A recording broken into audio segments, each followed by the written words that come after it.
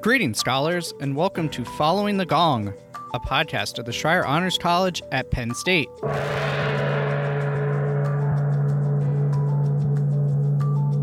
Following the Gong takes you inside conversations with our scholar alumni to hear their stories so you can gain career and life advice and expand your professional network.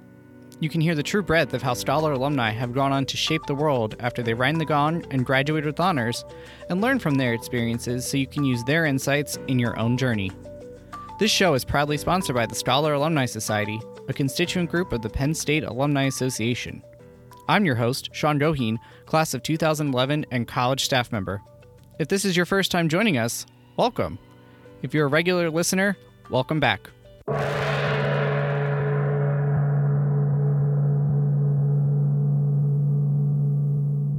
Connor Sattely, class of 2011 from Penn State Barend, is an entrepreneur and startup mentor based out of Amsterdam in the Netherlands. He spent the last 11 years alternating between starting startups and supporting other entrepreneurs. Connor joins Following the Gong to discuss his experiences as a scholar at Penn State Barend, as an entrepreneur and startup coach, and life as an expat living and working abroad. Connor earned his BAs in Communication and Political Science, the former with honors, from Penn State Barend. This episode is great for any scholar to Commonwealth campus, those interested in starting a business or interested in traveling abroad for any amount of time, and certainly for any looking to live or work abroad. You can read a more detailed breakdown in Connor's bio in the show notes on your podcast app. And with that, let's dive into the conversation following the gong.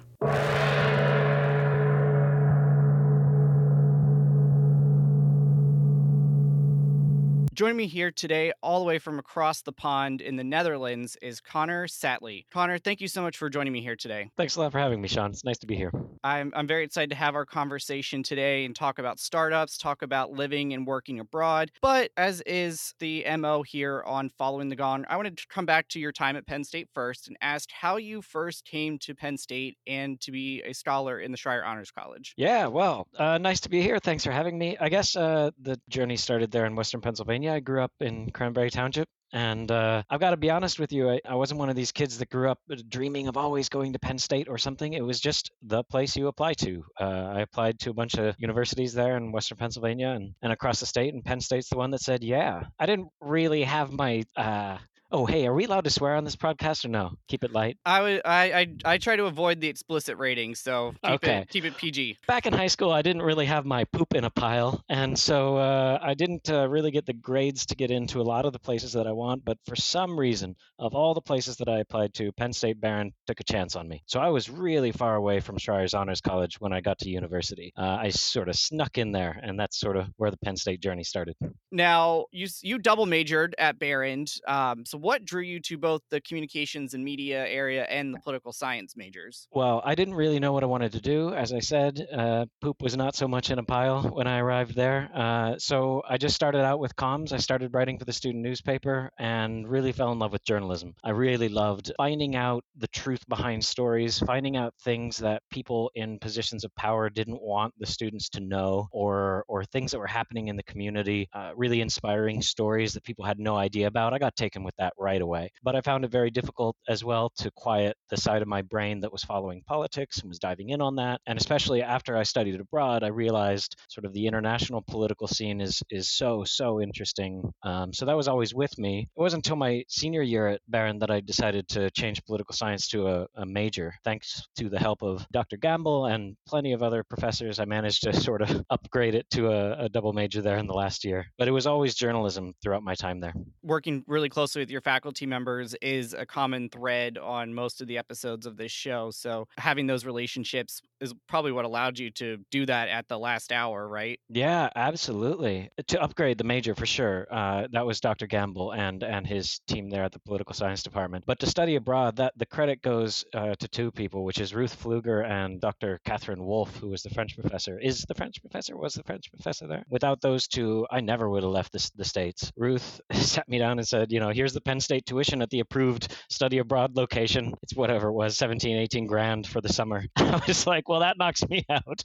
I'm not doing that because I wasn't a French major or anything. And then she said, okay, kind of closed the book, put it to the side, and said, let's figure out where you can go so that you do go. And you might also be able to get Schreier's credits for it. Maybe not class credits, but Schreier's credits. And that turned out to be the case. And also, I got a Schreier scholarship to study abroad too. So Ruth was just pragmatic and great. All the folks that I studied with and met at Barrand were just top notch. And regardless of what campus you're at that you're listening, come talk to the staff at that campus or Zoom with us here at University Park. If you're not at University Park, we can help you figure these things out. There's money available specifically for study abroad programs like Connor found. So make sure you're taking advantage if that is of interest for you. Now, Connor, you mentioned the student newspaper, and I think most Penn Staters, regardless of when you attended and where you attended, are probably familiar with the Daily Collegian. But many of our other campuses have their own student newspapers. So can you tell us about your experience with the Barrand Beacon? Yeah, sure. Well, I showed up, and it was a cool group of guys and girls that were there in the basement of the student union building. And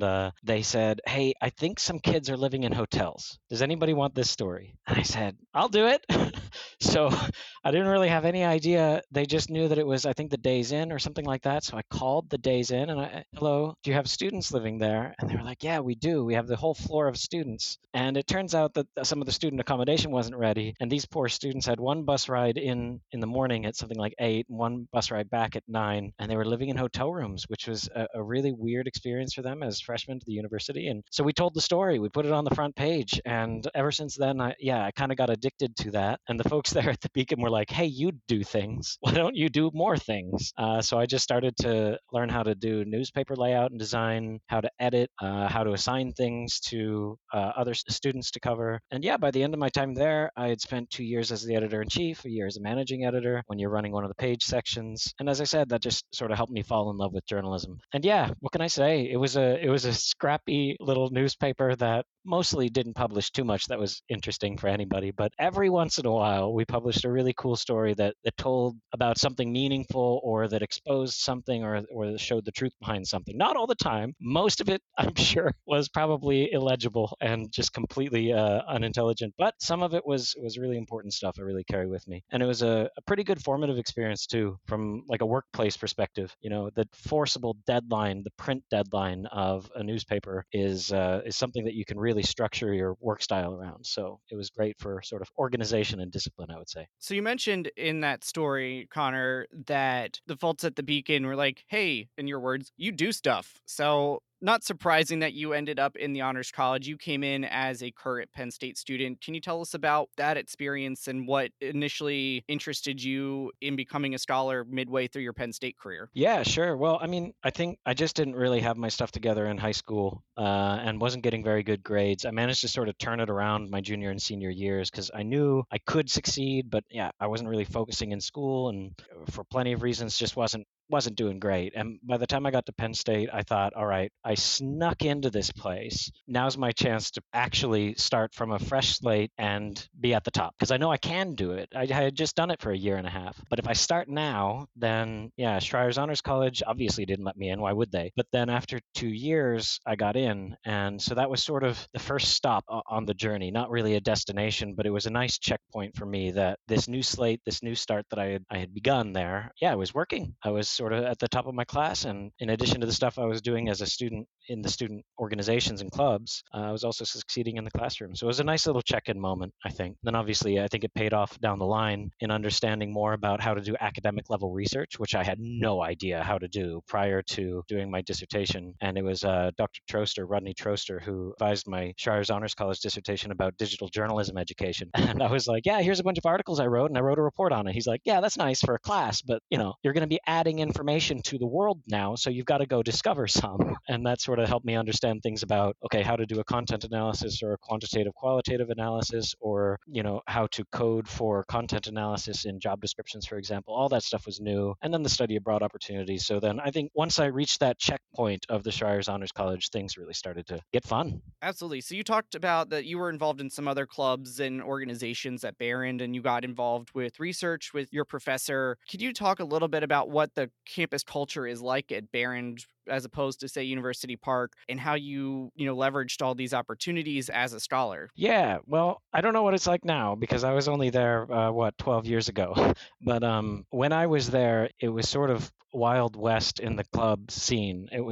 There was probably everything was there, but if it wasn't there, just make it. You had a very entrepreneurial or very flexible kind of student, what do they even call it? Like the student activities department or office. Ken Miller was there, and just whatever you wanted to do, they would usually embrace that no matter how crazy it was. We just decided we wanted to do Barrand Idol, and we're like, hey, can we book out the biggest room at the school and have like $1,000 in funding and this and that and the other thing and use all the expensive equipment? And they said, okay. I was like, yeah, it wasn't there, so you just do it. And there were a bunch of smaller clubs. I mean, certainly at University Park, it's like, yeah, I mean, working with the Collegian would have been great. That would have been a lot of fun. But I don't think I would have gotten the opportunities right away at the Collegian that I got at the Beacon. Because at the Beacon, I said, hey, I'm hearing a lot of people complaining about break-ins at these apartments. I think I want to go talk to them about it. At the Collegian, that's probably like a sophomore or a junior or a friend of the editor or the senior that gets that story. And for me, they were like, hey, oh, you're the guy that does things, right? In your second week here, never studied journalism.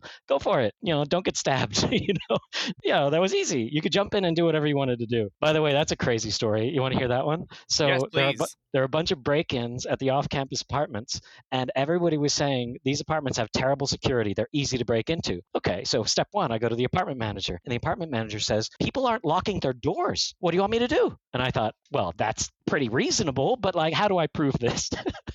Man, this is going to get me in trouble. So I went around at the external apartments and I took a little credit card and I just slipped it in all of the door handles just to do a quantitative analysis on how many people actually locked the deadbolt and how many people locked the room door. And it was like 78% of apartments weren't using their deadbolts and like 30% of apartments were completely unlocked. I never broke and entered. I just want to say for legal reasons, I never entered anybody's flat. But it's like, that's the type of stuff you could do there. And then everybody's like, hey, yeah, cool. I guess people need to lock their doors. It was like, there's the truth behind the issue. And so, I don't know. I think the campus scene at Barron was a little bit, was really open. You could do whatever you wanted to do. There was always support for it. And no matter how wacky your ideas were, you were probably the first person thinking of them. And that led me to really explore a lot of things I don't think I would have explored otherwise, both on the academic side and from the student organization side. You can feel free to use that story or cut it out if you think it's going to get me arrested. Well, I'd have to do some deep dive on the statute of limitations on that for Erie County, but well, we'll see. It's in the Barron archives. Anybody can look it up. It's public information.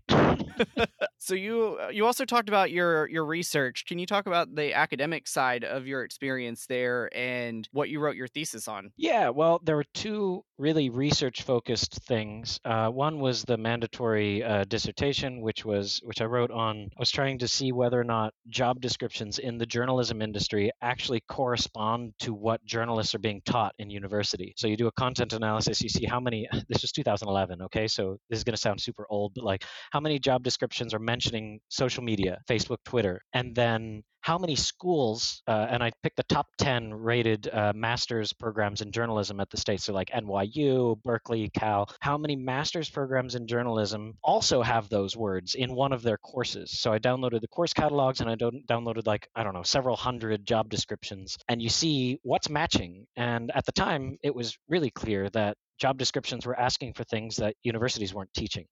At least that's what I remember. If I go back and read it again, maybe I concluded something completely different. The other one was a bit more like with the newspaper. It was like, hey, you do things. It was Dr. Gamble in the political science department. He had something called, oh boy, it's been a long time, the Comprehensive Statistical Database of Multilateral Treaties, CSDMT or something. Yeah, which is this database of thousands of multilateral treaties that had data points for each one on, when it was signed, who were the parties, what was it, the topic it was about, et cetera. And you could run really interesting research off of that. And he wanted to do a paper on choice of language in multilateral treaties. It was published 4 or 5 years after I left. And as part of that, I helped out with the research on just literally going through the official text of multilateral treaties and seeing what language it was in, and then filling that into the database and doing that several hundred times. And that was also a thing where he was like, hey, you're somebody who does stuff around here. How about do this thing? And I think I kind of owed him one because he helped me upgrade my minor to a major. So I was like, yeah, I'll do some statistical analysis for you. But those are the types of skills that, it's really nice to put on on a CV when you're applying to grad school or something like that, you can say, yeah, I've done that analysis. Yeah, which is cool, I guess. But you did go on to get your master's and you studied outside of the United States. So can you think back 10 or some years as it was and think back on your process for how you picked the schools that you were and the countries that you were looking at and what your thought process and your criteria were for students that may be looking for opportunities after Schreier outside of the US? Yeah, well, as I said earlier, it all comes down to Ruth Pfluger and Catherine Wolfe. Ruth Pfluger was the head of the Learning Resource Center and was the head, sort of took up the lead on a lot of the Schreier stuff. And Catherine Wolfe was the French teacher. And Catherine Wolfe's classes were brutally difficult. Let me tell you, I still remember how hard those were. I had all the French tenses laid out on the floor of the Beacon newsroom, just like this is the passé composé, this is the plus parfait, this is the imparfait, and how they were constructed, and putting these just to get like an A minus in her class. I worked harder on that class than anything else in Barron, and she was it was brutally difficult. But at the end of her classes, you spoke French. Like it wasn't just hard to be hard. She actually, and we would meet up one night a week at the Olive Garden and just speak French, which is wild for, I was born in Oklahoma, man. I never left the States prior to that, I didn't speak any languages. My dad's from New Jersey. My mom's from California. Like, I didn't grow up speaking any other languages. But suddenly I was at an Olive Garden stammering out some French. And after I finished a couple classes, or as many French classes as I could, I knew I needed to study abroad. If I really wanted to learn French, which I did, I wanted to speak another language, I needed to go be in France. Ruth Pfluger really helped with that, and she helped find an affordable program, and I got a little Streyer's scholarship. It was like 1K. Okay, so kids listening to this, maybe they do other stuff, but don't expect too much. But hey, 1K is better than nothing. And it was a pretty cheap French school for 2 months there. And when I was living in France, I thought, man, this is amazing. Like, my roommate was this cool Colombian dude named Carlos, and like it was me and him and this Mexican girl and this Canadian girl that would hang out, and this guy from Syria that wanted me to come visit him in Syria. I never did, but sadly, at least not in time, not yet. But it was so cool, this international scene, and I thought, man, I've got to live abroad. And I passed through Geneva on my way to Lucerne after that course. I just went and visited some Swiss friends in Lucerne, which is a city in the middle of Switzerland. It's beautiful. And I thought, Switzerland is the most beautiful place I've ever seen in my whole life. I need to study here. And so I Googled International Affairs Schools Switzerland, and some school in Geneva came up and some school in Zurich and whatever. And then I eliminated all the ones that didn't have German, but instead just had English and French. And that left me with one called the Graduate Institute in Geneva. They were listed online on some forums, like in the same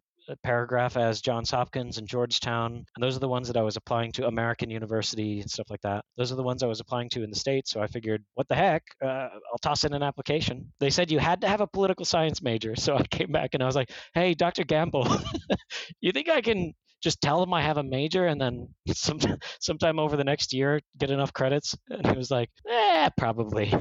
So I upgraded it there to a major and did the proper coursework and everything, and I managed to get in. So that was the only one I applied to abroad. I didn't know anything really about the school. I had been to Geneva for 2 hours to have breakfast at a hotel with my Colombian friend, and that was it. So all I knew is I wanted to live abroad, and if I wanted to study international affairs, which is what my master's degree was in, it made more sense to do it internationally. All right. So I want to pivot to the next section of our chat here, and it's going to be all about startups because that's All the right. space that you are in. And I'm sure some of the students listening are here for this specifically. Now, you weren't a business major. You went and studied abroad. You did a master's abroad in international affairs, but then you got into startups. So how did that come about? Give us your Batman origin story, if you will, for your startup life. All right, my Batman origin story begins with a cheeseburger. I was sitting at home, and my roommate, a guy named John Mark, he's from like Tennessee or something like that, but we were living together when I was in Geneva. He comes home and he says, I just had a cheeseburger with this Mexican guy, and he has this social media website in Mexico called Caras Políticas, which means like political faces. And he's like, people can go on that and talk to their politicians, and the politicians are using it. They're answering. And I was like, oh, that's kind of special. He said, yeah, this guy, Daniel Gomez, he wants me to maybe take this thing over and do it in Europe, call it Gov Faces. And I was like, that's never going to work. that's a dumb idea. No one's ever going to use it. But then after about a month of talking back and forth, he got this meeting with the Secretary of State of Seychelles to like pitch this. And he was preparing all the political sciencey stuff. But I was like, what if she says yes? What if she says, yes, please implement this in the Seychelles as a political social network? Do you know where the Seychelles is, or like how many islands, or like what level of internet infrastructure? And he's like, yeah, I mean, I figure that'll be on the next step. So I put together an implementation plan for him about what it would look like to implement a political social network in Seychelles. And he's like, hey, you're somebody who does stuff. Why don't you be my co-founder? So I started GovFaces with him. Worked on it for 3 or 4 years. We implemented it there at the European Union and in the UK. And I think it was sort of the start of my startup journey because it taught me everything I needed to know about how not to start a startup. It taught me about how I needed to validate the concept with customers before building it, and how we needed to do way more experimentation on what people actually needed and wanted, and how we needed to have a more fleshed out business model that we could very quickly test just to see, can we get $1 in? Those are some of the key lessons. But I got really addicted to this idea of I could wake up in the morning and create something, and at the end of the day, now there's a thing in the world that wasn't there when I got out of bed. That was cool. And if it was like a business or a job, or like some sort of a career opportunity for somebody, that was really exciting to me. So I've been hooked ever since.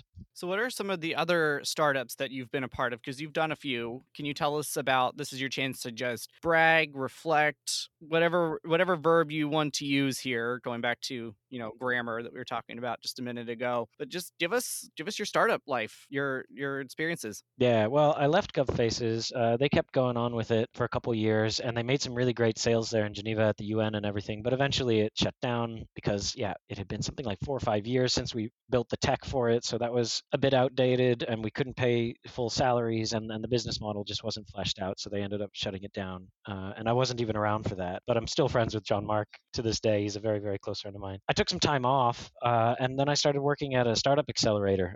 There's a startup accelerator in the Netherlands called the Hague Institute for Innovation of Law, which I'll just call HIL, as HIIL. And HIL ran a startup accelerator called the Justice Accelerator. And so this was a startup accelerator for startups focused on justice issues, helping people prevent or resolve pressing justice problems. Problems like with the police, for example, or with legislate, like with the courts, or maybe with land, or with neighbors, or with even domestic violence. So around the world, but with a big focus on Africa and the Middle East and Ukraine. So I worked with them for about 4 years, and that's where I started to put together the pieces on, hey, maybe there were some issues with my startup.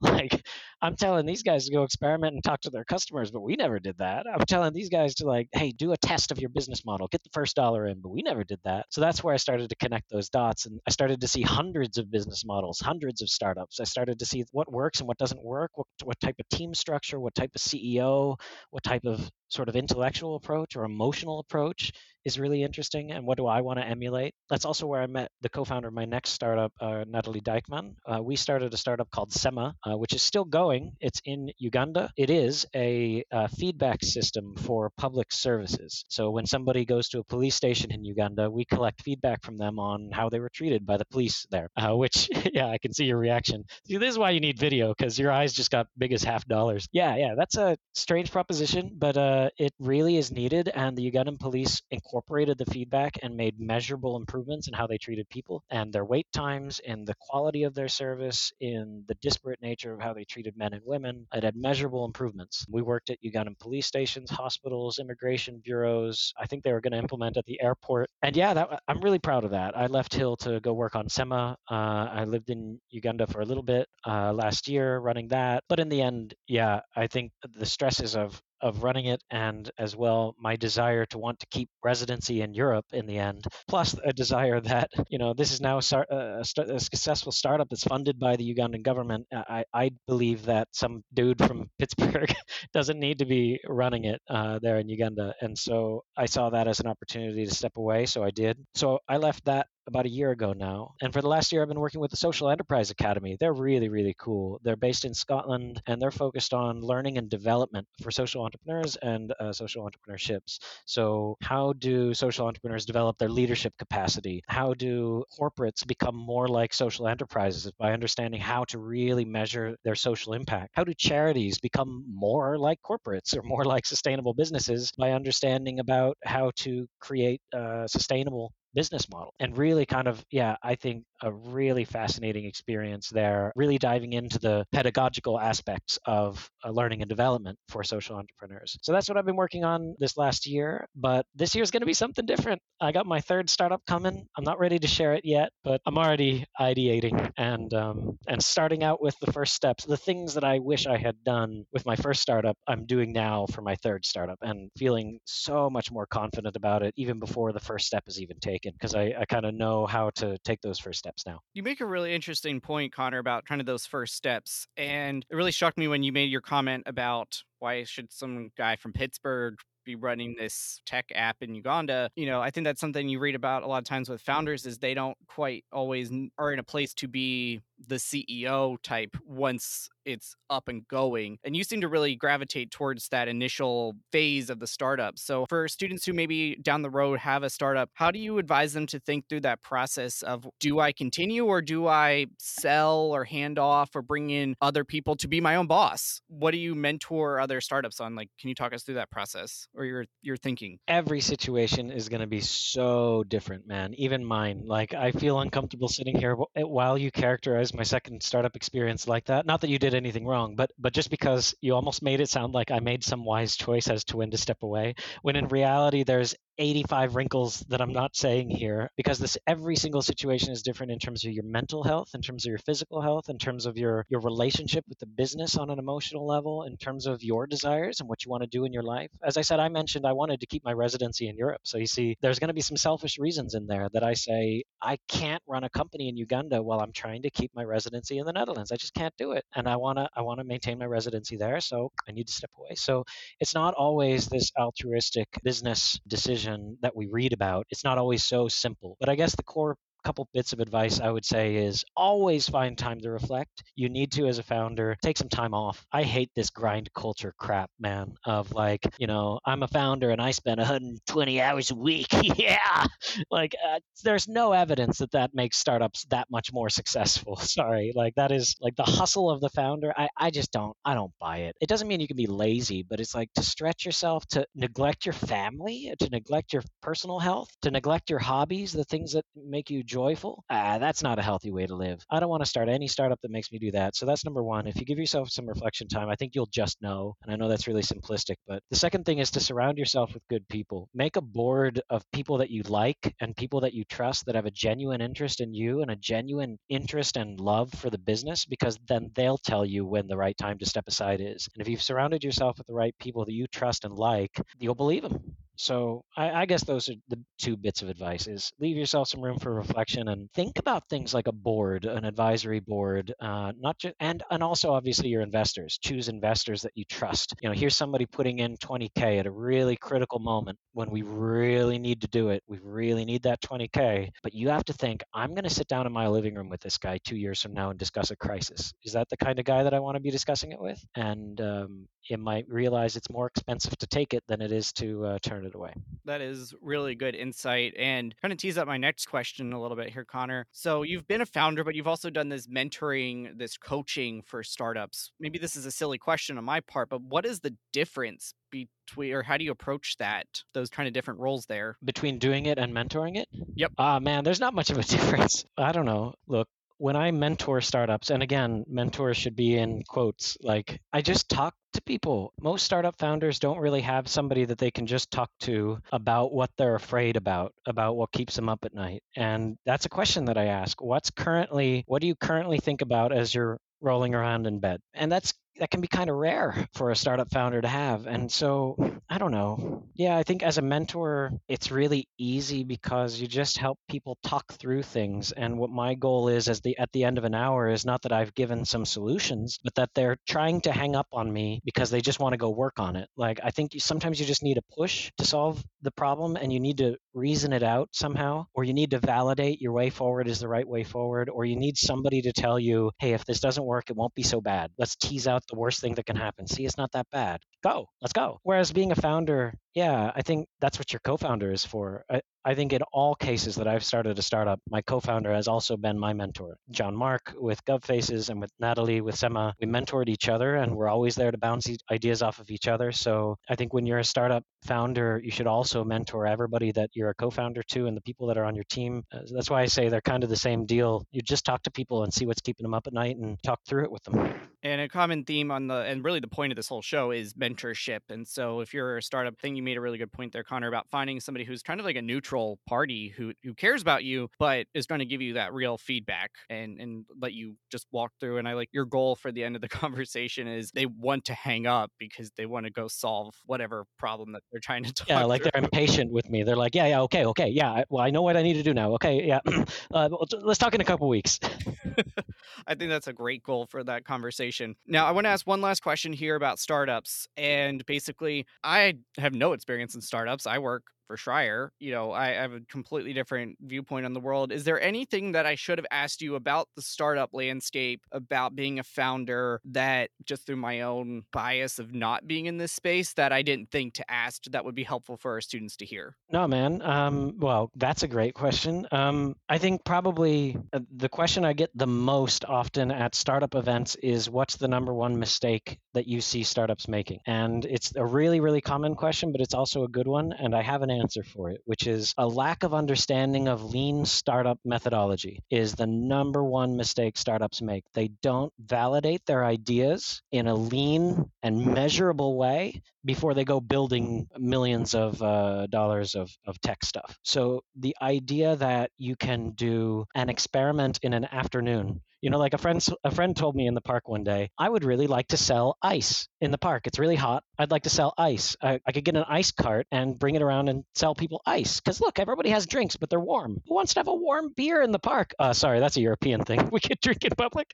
Anyways, but who wants to have a warm beer in the park? How about getting some ice in a cart and selling it? Because I bet you would pay €5 for a beer, wouldn't you? And I said, I would. What's the quickest way you could test this? And he's like, well, I don't know where I'm going to get an ice cart. And that type of thinking is the mistake. There were actually two mistakes. The first is he tried to validate his idea through a hypothetical. You would pay €5, right? As opposed to, here's some ice, it cost €5. And now do it to 10 more people and see who buys it. That's a really evidence-based experiment. And most entrepreneurs don't do that before they go buy the ice cart, which is the second problem.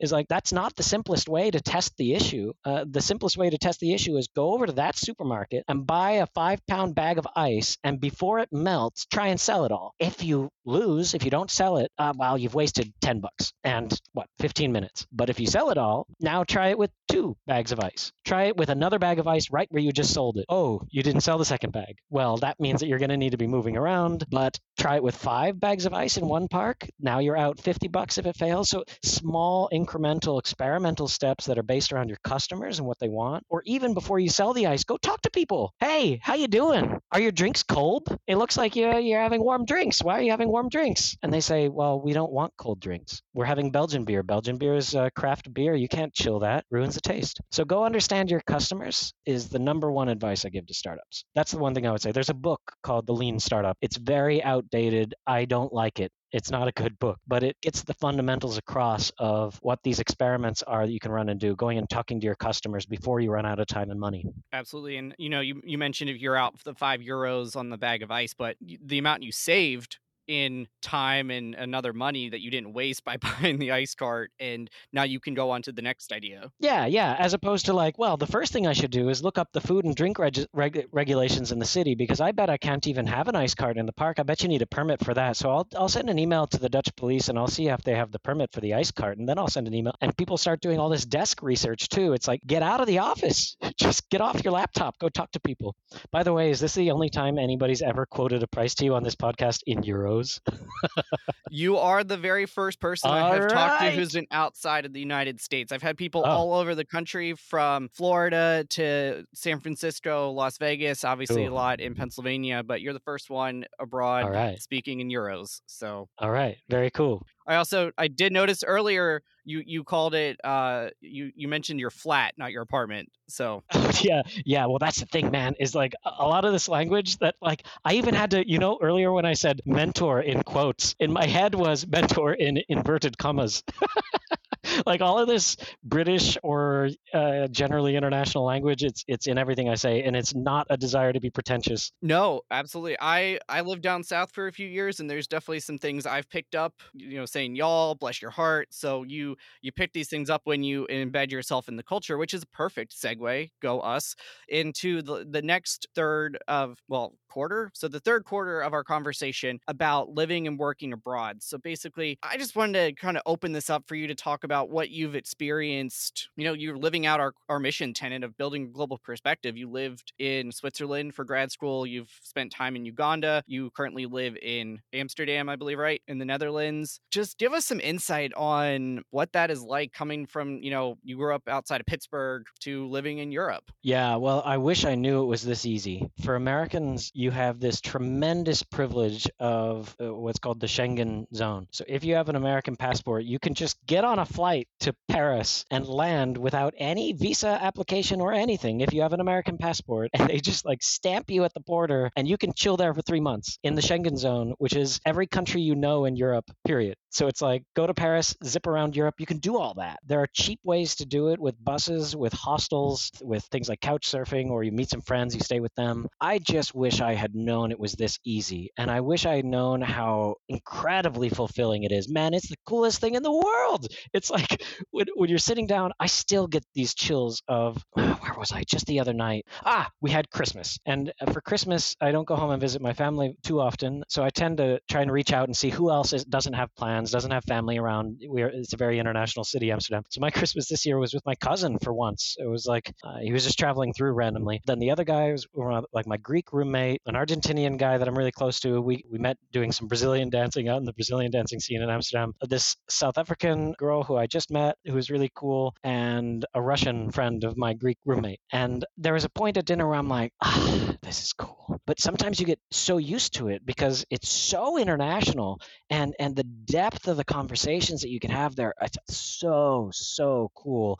I mean, that many global perspectives on what goes on in the States, sure, but then also what's going on in the EU, and here's a South African and an Argentinian and an American that have all made Europe home and are going to, but for different reasons. And so you start to tease those things out. Yeah, it's a beautiful existence, man. It's a lot of fun being out here, and for anybody who's sort of just playful with learning things about people and likes discovering new stuff, go study abroad, travel abroad, find any excuse you can, just go because it'll be one of those leverage points that'll really set you off. I look back at that study abroad that I did in France, just this dinky little 2 months, and it changed everything. That was the most important thing I think I did for the trajectory of my life, was scrounge together some pocket change, get a little 1K scholarship. I think my school was like, classes were like 3K or 4K or something like that, and I managed to get 1K out of Streyer's, or 2K was it? I managed to get a little bit, like 500 out of somebody else, Rotary or something like that. So I was just scrounging every little bit of cash I could. It's what can I say? It's the biggest transformational moment of my life. So I really, really recommend it to as many scholars as possible. And if you haven't picked up, you mentioned Christmas. We're recording this in early January, so I'm sure your Argentinian guest was still probably riding a high from the end of the 2022 Men's FIFA World Cup and Argentina's triumph there. So I'm sure he was probably still pretty happy about that. He was pleased. As versus, I believe the U.S. team fell out to the Netherlands. So I'm sure that was probably an interesting dynamic for you there. I don't know if you're a soccer fan, football fan, but sure that was interesting. Living in Amsterdam. But that's also the thing, is like, it's interesting being the token American in the room. So it's like when it's the Dutch and the Americans facing each other, it's like people kind of look at you and they go like, hey, what do you think about this one? It's an interesting thing, I think, going abroad also, because you are a bit of a very informal, anecdotal diplomat, and And so people are going to look to you to understand what are Americans like. And there's a lot of work I think that we need to do, Americans need to do around the world to be more engaged and to show that we can be engaged, that we can be kind and humble, that we can learn other people's languages and cultures. And so I also see it as like, yeah, if there's anybody listening that feels that at all, just go do it. We need you out here.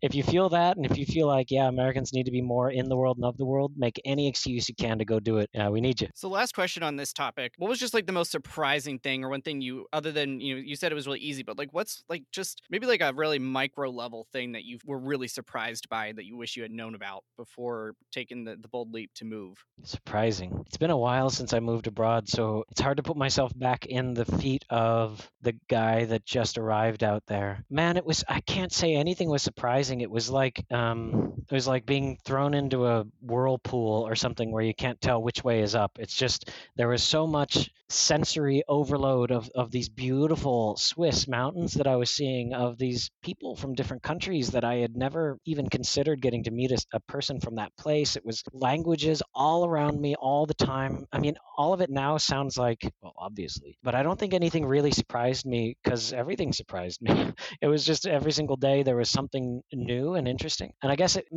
as I think back to that time, it felt a little bit like when I was back in the States, I understood all of the social cues. I could go out to any bar or any club or a church or an axe throwing competition and chat with the person next to me, and I know what the social cues are as far as whether this guy is wanting to talk with me or not, or whether she's uncomfortable, or whether it's cool to go chat with strangers, or eye contact, or how to dress. It was all sorted out. I had spent my entire life learning that in the States, and then suddenly you take all of that away and you don't know where to buy toothpaste anymore, and you don't know if it's okay that in Germany that you speak to somebody next to you at the pub versus in the UK if you speak to somebody next to you at the pub, versus Ireland versus Scotland versus France. And do you need to speak French with the guy that's in France? What if you meet the guy that's in France in Germany, but you speak French? Should you? It's like all of this was suddenly new. And yeah, what can I say?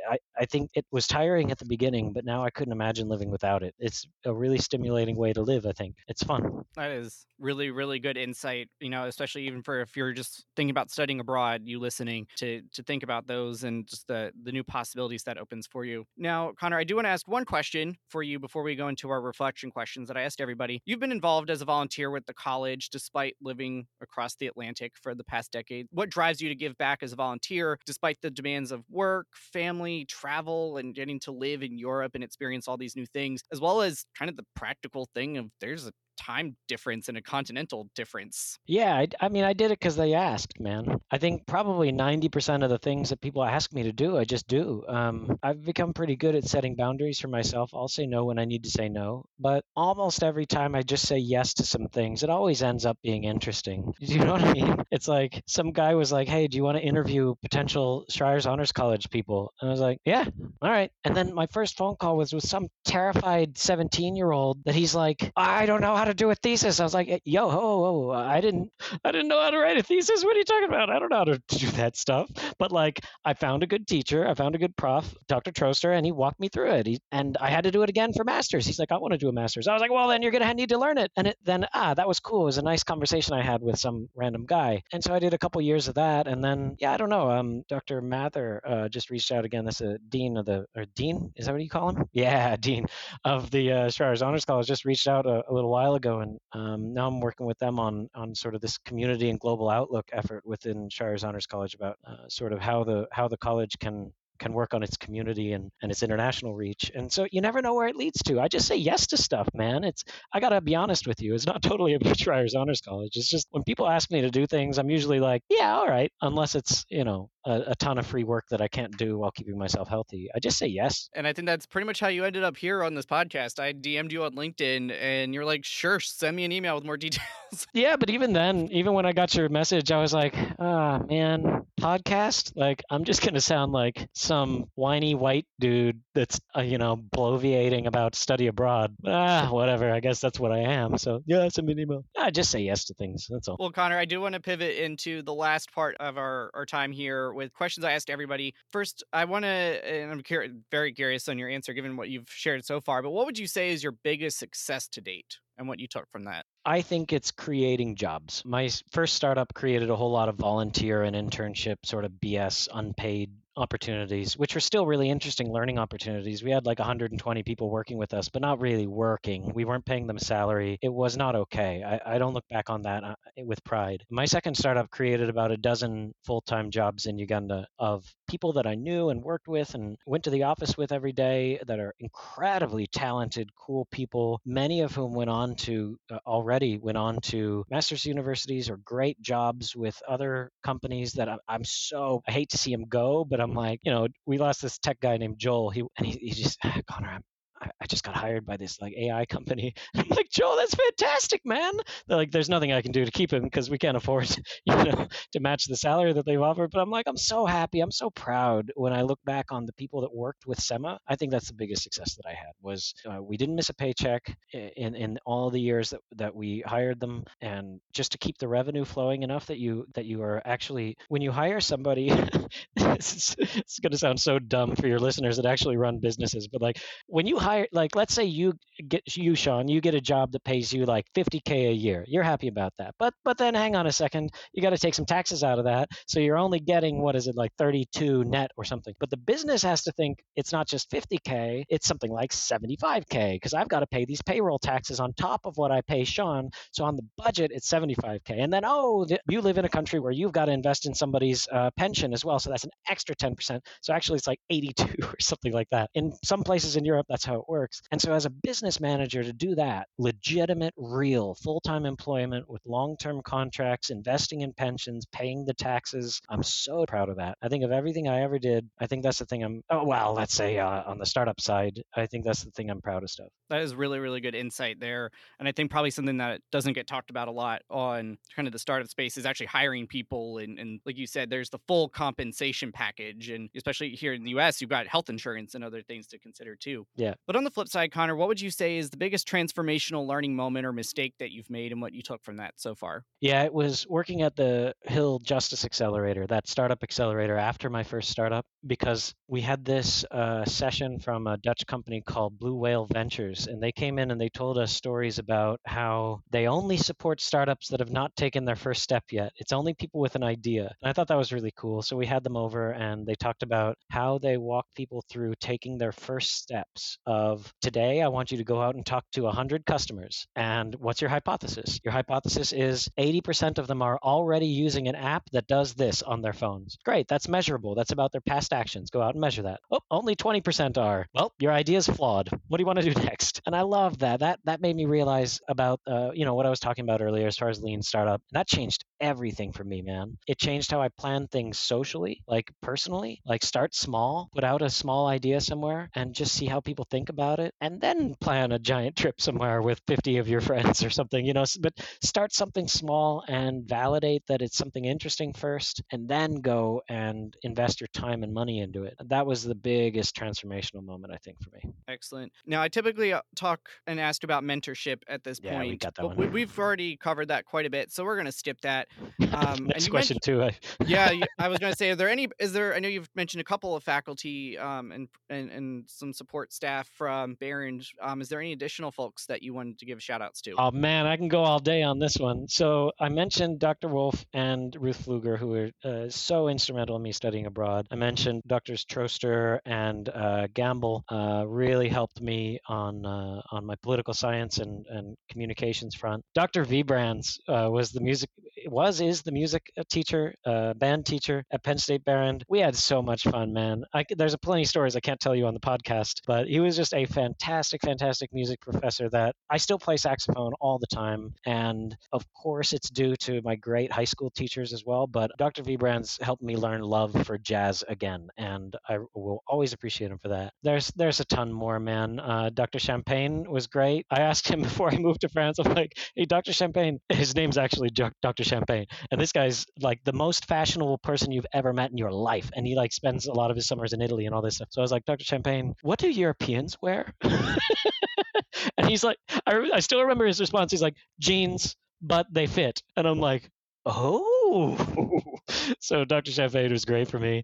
Yeah, Dr. Ford, and of course, Dr. Burke, the chancellor there. Dr. Ford's now the chancellor at Barron, so say hi to him as well. And I'm sure I'm missing a bunch, but those are some of the highlights. Fantastic. Is there any general last piece of advice that you wanted to give scholars that are listening that hasn't come up previously in our conversation? Maybe, with all this startup stuff, if this is going to be listened to by people who are talking about startups and if it's startup week, there's no way to say this without sounding like an old person who's saying like, if I were your age, but I'm going to try anyways. And if people want to tell me to shove it, they can tell me to shove it. But like when you're in university, you have a tremendous bubble of protection that you're not going to have after university in order to start your startup, because you'll be able to start every single customer interview or every single client interview or user interview. You'll start it with, I'm a student at Penn State, and what we're doing is we're starting a startup about this, this, this. There will be immediate goodwill there, immediate goodwill that you'll never have after you graduate. You'll never have it again. It's so cool. And there are resources within the Sarazanos College, of course, but also within Penn State, but also nationally. Like look up competitions for like student entrepreneurship. There's a million of them. You can get money, you can get support, you can get mentorship. And then like, sorry, but like as soon as you're out of university, like that protective bubble goes away. So man, like if I could go back in time, I would have been starting startups left, right, and center. Like I forget all the student organizations I was in, man. I would have been starting companies, because it's like I look now at university kids and they're so incubated, so protected, privileged in a way during their university times with things that people outside of university don't have. I'm not saying it's not hard, and I'm not saying you won't have to work, and but I'm not saying it won't be hard. I'm just saying take advantage of that bubble you're in. Every single label you can attach to yourself, whether it's student, whether it's where your family comes from, whether it's whatever, use the label that you can at every single point in life to see what opportunities are out there for you. And the label of student is always a really good one. Absolutely. And give a quick plug here to Invent Penn State and the Launchbox programs and everything that's available for you, not just at University Park, but across the Commonwealth as well, for folks affiliated with Penn State who are looking to do startups, and some of the great programs like Summer Founders and others that are supported by Schreier Scholar alumni. So great opportunities there. Connor, if a scholar wanted to reach out to you and take this conversation further, they have follow-up questions for you, what's the best way for them to connect with you? LinkedIn. They can type my name in as a website. So www.connorsattely.com, and it'll just send you straight to my LinkedIn, or just search my name there on LinkedIn. Sorry, if they want to reach out, they have to send a message with their connection. This is the dumbest thing in the world, Sean. Like 98% of the connections that approach me on LinkedIn, they just connect. Send a message with your connection always, even if you're sitting next. Okay, wait, no, hang on a second. We're going on a tangent here. Every person that I connect to on LinkedIn, I send a message to. So if I'm at a conference and somebody next to me says, hey, you're kind of nice, let's connect on LinkedIn, I will sit there and put a connection request and then send them a message saying, dear Sean, it was really nice to meet you at the 2014 Conference on Social Entrepreneurship in Bulgaria. I hope we can stay connected. Let me know if ever any of my contacts are of use to you. Send. I'll do it when they're right next to me. When they're watching me send the message, I'll do it. I don't care. Or on the plane, or when I get back to the hotel, or whatever. Why? Because in 7 years, somebody will ask me, hey, does anybody know the Minister of Trade for Bulgaria? And I'll go, oh, well, I can look. And then I go on LinkedIn, and he's got a first degree connection with the Deputy Minister for Economy and Entrepreneurship in Bulgaria, who I happen to sit next to at the conference. So, hey, I wonder, I forgot this guy, but I'll open up messages and see where I know him from. And there's my message to him. Hi, so-and-so. And look at me. I was all kind and polite. Let me know if ever any of my contacts can be of use to you. And now 8 years later, I'm like, get me the Minister of Trade for Bulgaria.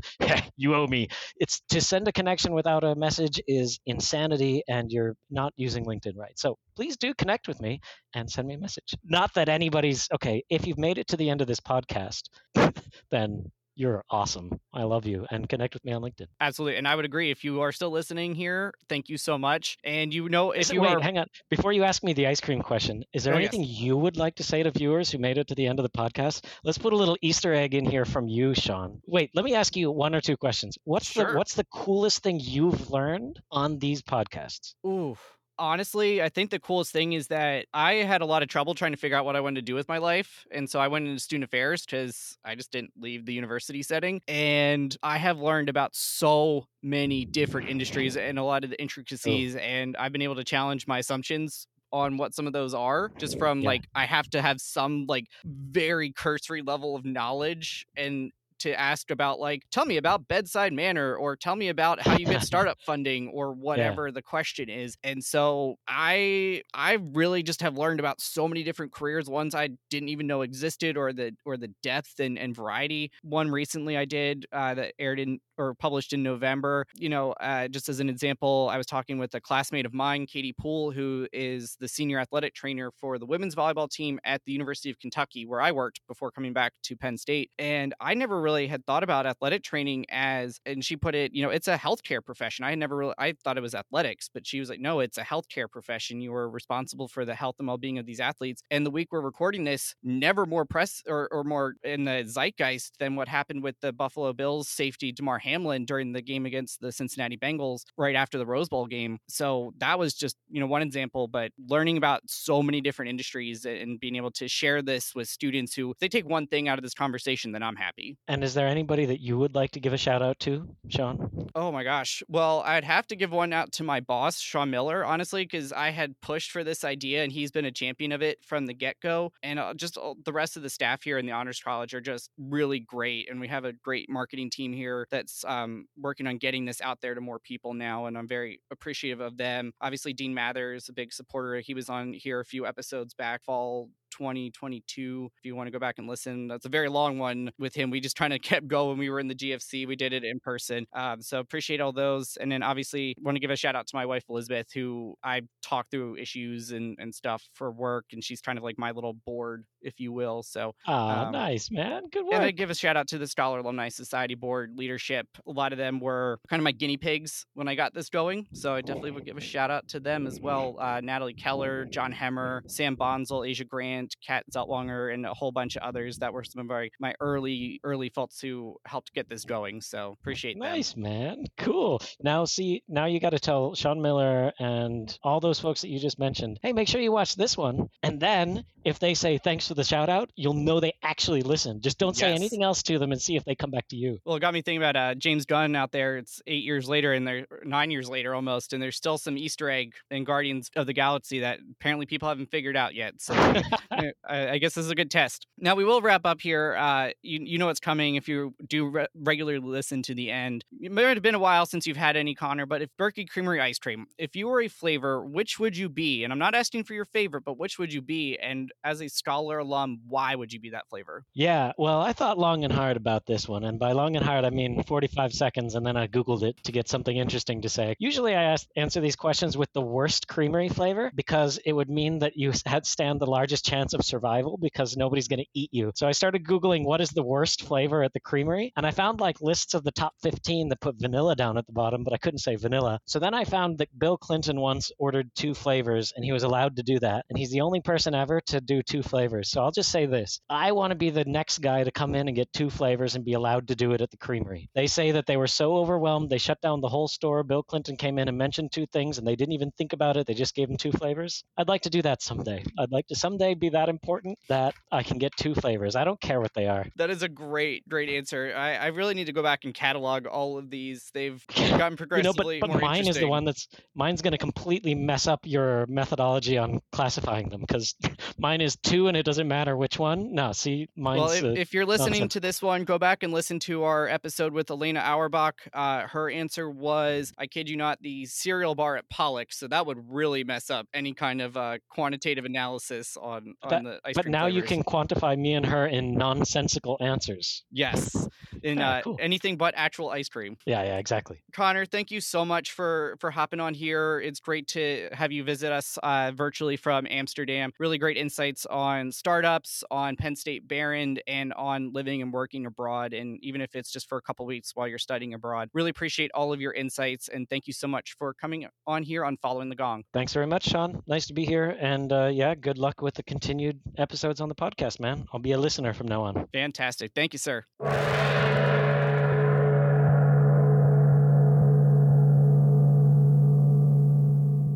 Thank you, scholars, for listening and learning with us today. We hope you will take something with you that will contribute to how you shape the world. This show proudly supports the Schreier Honors College Emergency Fund, benefiting scholars experiencing unexpected financial hardship. You can make a difference at raise.psu.edu/Schreier. Please be sure to hit the relevant subscribe, like, or follow button on whichever platform you are engaging with us on today. You can follow the college on Facebook, Twitter, Instagram, and LinkedIn to stay up to date on news, events, and deadlines. If you have questions about the show or are a Stoller alum who'd like to join us as a guest here on Following the Gone, please connect with me at stolleralumni@psu.edu.